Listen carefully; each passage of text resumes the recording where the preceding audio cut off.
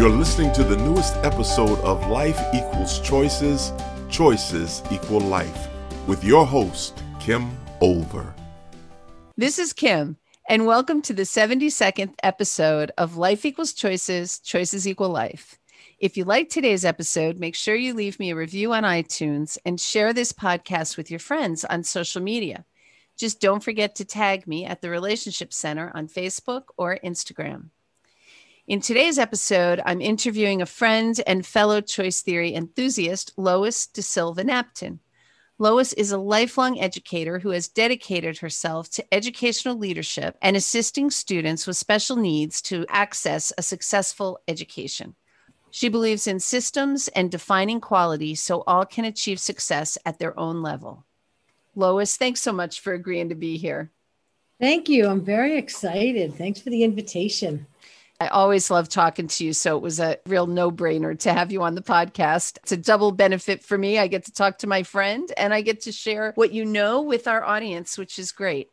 Can you tell us what path you took to become an educator? It wasn't the average path, was it? No, it wasn't the average path. Actually, I didn't know I was going to be an educator. I got married fresh out of high school to the love of my life, thought I was going to live happily ever after as a stay-at-home mom and a waitress. And I did that up until I was in my mid-30s, until life threw me a curveball and I got divorced. And all of a sudden, here I am, a woman in her mid-30s, single with 3 kids. I said, oh my goodness, I need a job, a different job that I can do during the day. So I looked around and I thought, well, I guess it's going to be education. So off I went to get hired as a paraeducator in a school system, which I never had done this before. In the interview, they said, what's your experience? I said, well, none, but I'm a mom and I'm a really fast learner. And they said, yes. So there I went to start my educational career. And little did I know that about 15 years later, I'd be a superintendent of schools. That's quite a path. Can you tell the audience, for those who don't know, what a paraeducator is? Sure. So a para is the boots on the ground. It's the aides that are in the school system that really help our kids on a day-to-day basis with their everyday skills in and out of the classrooms. They're called different things: educational assistants, paraeducators, helpers, but they are the boots on the ground. They are overseen by a special education teacher. So you have regular, first grade teacher, and then you've got a special ed teacher, and then the para is underneath them working in and out of the classroom. So I stepped from a special education aide up into a special education teaching position on a long-term sub. It's always hard to get your first break and you don't know what you don't know. Getting to that next level is always a bit of luck and a bit of risk and a lot of fear and faith. Luckily, I got hired on as a long-term sub as a special ed teacher.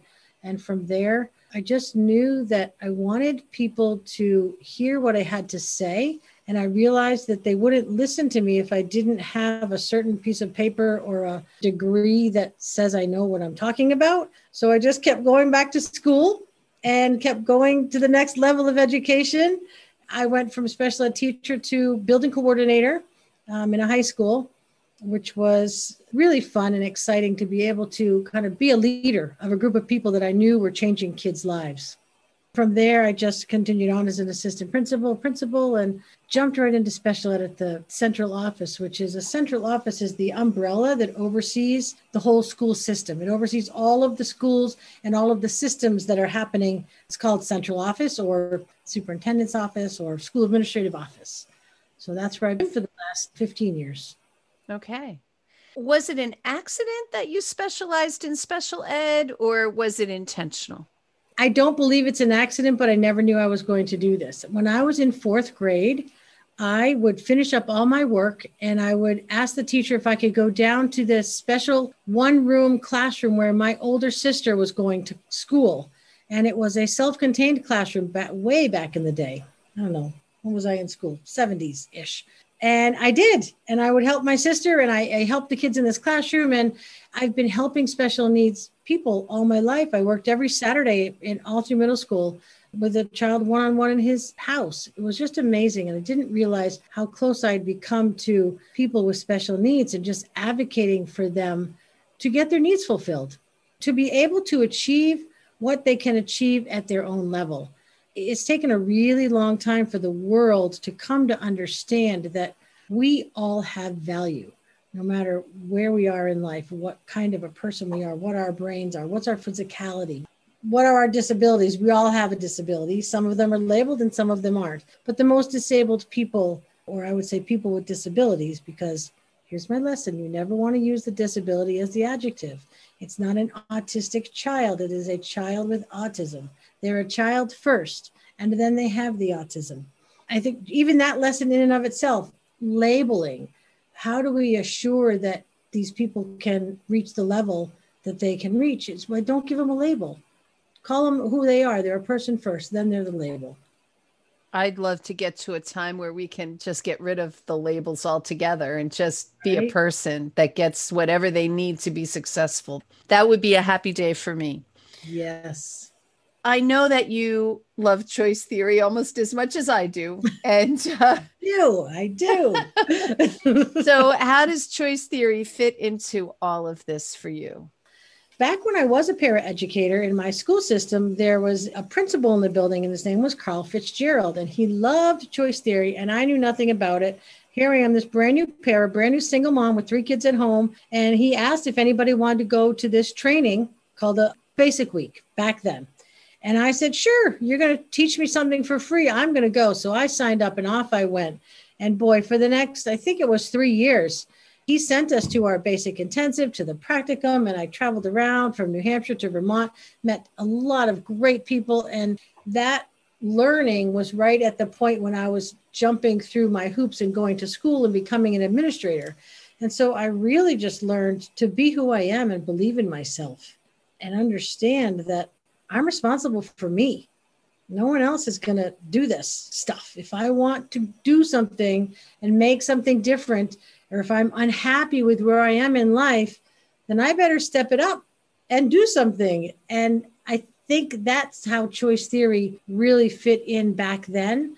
And boy, did it help me as a single parent. Oh my gosh. My kids will laugh today. They're in their 30s, but they would laugh because I would say, things like that. We weren't allowed to fight. There was no fighting allowed, no physical altercations allowed in my house. Those are the rules. So when we got into a physical altercation, I would say, okay, we're breaking it up, and we would discuss about our arms and our legs and our hands and our feet. And, they made me hit them.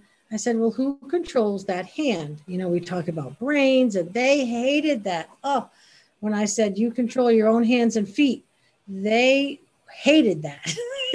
She made me hit her and he made me kick him. And I said, really? They picked up your foot and they kicked themselves? I mean, it really helped me get through a lot of turmoil with 3 kids as a single mom.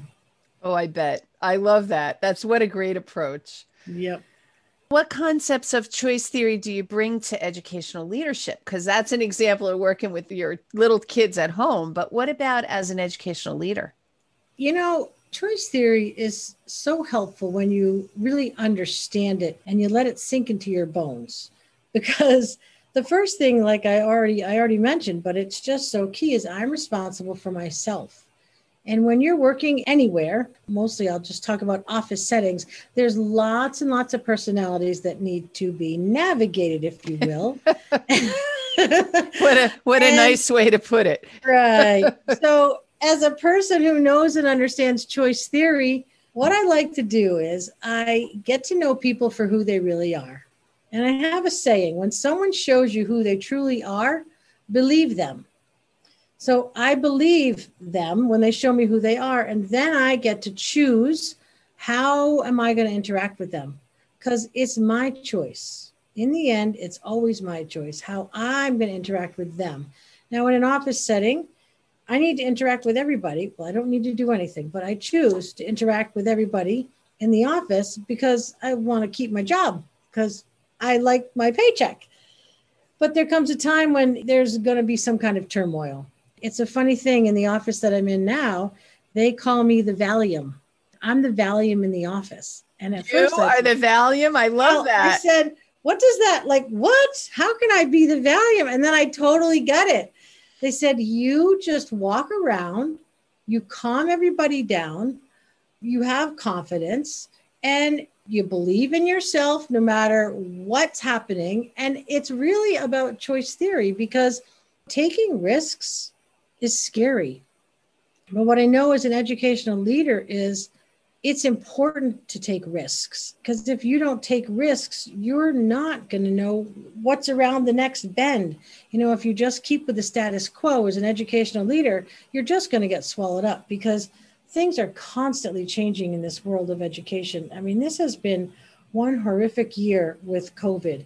Educationally, our students, especially our students with disabilities, have been so challenged to get the education that they deserve. Choice theory has been really, really helpful in keeping me calm. And again, knowing people for who they are. We've had a lot of stress. There's a lot of stress around here. And, I don't want anyone to think that, you just walk around on a cloud all the time.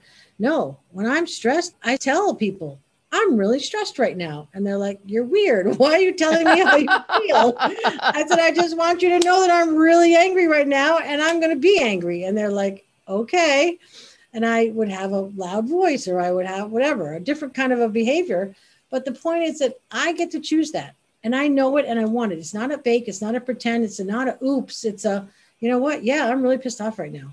And it's okay, because I don't like what's happening. And if that's happening and I don't like it, first I need to change my feelings, because I got to calm down, because if I want to make any action, I have to be calm when I'm making that action. As a leader, it really helps you to get a handle on your feelings. And again, that risk taking, it's really important. There's a man named Dan Rockwell, and he has a blog. It's called The Leadership Freak. And I am a faithful reader of his blog. He said, when you start defending, you stop improving. I really liked when he said that. I said, you know what? That is so true. When we're too busy defending, we can't look around the corner to do the true learning that could come from, if we would just stop defending, just believe in what you're doing. And if it's not working, you turn the corner, or if you're going to hit that wall, go ahead and hit it, but just back up a step and either go over it, go under it, or go around it. Banging your head's not going to get you anywhere. So when we defend, we can't learn. And learning comes from actually being wrong. When was the last time you were actually wrong? Just take a minute and think about that. Yesterday. Oh, there you go. And then what did we learn? What did you learn from that experience? Because didn't you grow? It's really hard to grow in the first moments of being wrong, but it happens. It happens. We all slip up. I just loved it when he said that. When we're improving, it starts with something that was imperfect. It starts with something that gets in my craw and makes me say, "Ugh, I don't like that." That's the excitement. That's when you say, wow, isn't this awesome that I don't like this? Because now guess what? I get to take action, or I can ignore it. But if you're in leadership and it's something that's going to affect your kids, yeah, go for it. Take that action. Growth takes courage. It takes courage to fail. And that's where the growth comes from.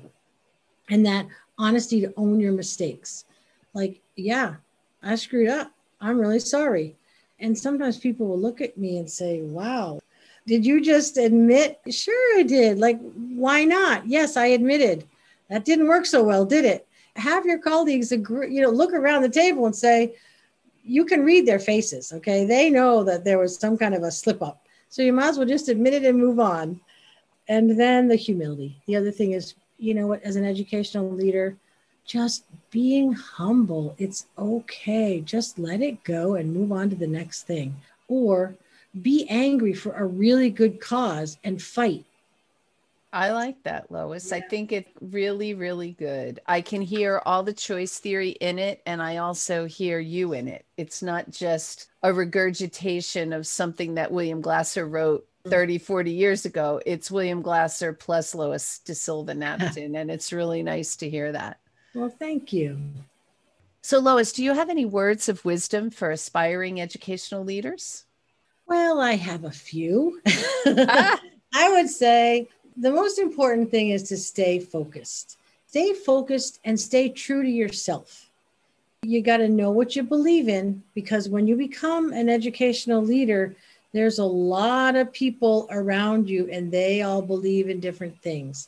There's also a lot of things that come and go. Fads will come and go. There's a lot of salesmen out there. They want to sell you things. Everybody thinks they're going to save the world. If you truly believe in who you are, you know what you stand for, stay focused, and you set attainable goals. I think one of the things that trips up educational leaders is they write these massive, because their board of ed tells them, write a strategic plan and give us this big bundle of goals that you're going to reach by attaining all these objectives. And 120-page plan gets written with beautiful tables, and then they put it on the shelf and we just forget about it. It's important to have goals. You have to know where you're going. If you don't know where you're headed, you're not going to be able to get there. So setting those goals, staying focused, and then don't give up. Don't give up. It sounds really crazy, but my educational career has taken some turns and bumps, and I would do the same thing over again because I believed in what I was doing, and I'm in a different place right now. And don't give up, because if you're steady, you stay focused, you've got those goals, you could be amazing. You are amazing. Well, thank you. And one thing I'd like for you to share with our audience, because I happen to have some insider information on this. I happen to know, because we meet monthly, that you're writing a book. Can you tell people about that? Sure. Thanks for asking. So yeah, I'm writing a book. I'm a writer. It's very exciting. I know. My mentor said, say you're an author. So I'm an author. I've been writing this book in my head for probably 8 years. Just wondering, when am I ever going to get pen to paper and figure this thing out? And I did about 8 months ago, joined a writer's group. Thank you, Kim. That would be my writers group at Inside Out Press. I'll plug that too. There you go. Got to give credit where credit's due. Thanks, Lois. And it really helped focus me. It's not pressure. It's just you set your own goals, you go at your own pace, and you do whatever you're going to do. I actually have a title. I'm getting ready to come up with a book cover. It's called Overcoming, Turning Trials into Triumphs. I'm very excited to be able to share my personal life story in a way that's going to help people overcome obstacles that they are coming up against in their life. It is a chapter book, standalone chapters, which are certain topics that you can access in any order you want. One of them is overcoming financial difficulties, overcoming negative self-talk, overcoming divorce, those kinds of topics. They get a little deeper if you want to read the book. It's my personal journey. And then I weave into it strategies to overcome. And of course, as a choice theory person, it is filled with choice theory ideas, how to overcome and turn your trials into triumphs. I'm really excited about it, and it should be coming out soon. Yay. How exciting. Thank you. Wait till you hold that book in your hand for the first time. It's almost like birthing a baby. I can tell you that. My It goodness. really is. Yeah. It takes 9 months to write a book, pretty much. And when you hold that book in your hand, it's going to be a similar kind of feeling, because you did birth the book. Yeah. Do you have any last words for anybody before we sign off today? I just want to thank you for tuning in and taking the time out of your life to spend time listening to us talk to you. And I hope that you have gleaned some words of wisdom from our words today. Absolutely. Thank you so much. And if anyone in our audience would like to contact you, what would be the best way for them to do that?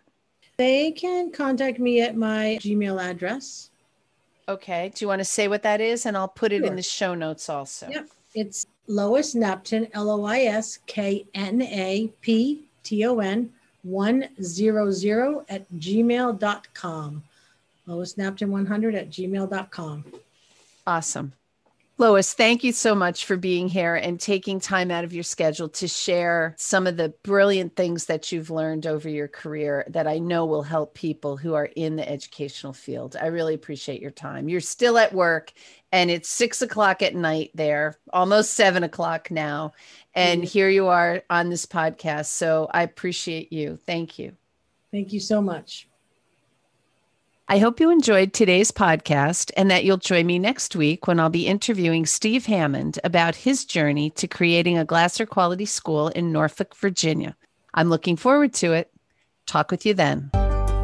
This has been another thought-provoking episode of Life Equals Choices, Choices Equal Life. To listen to past episodes, please visit our website at www.therelationshipcenter.biz/podcast.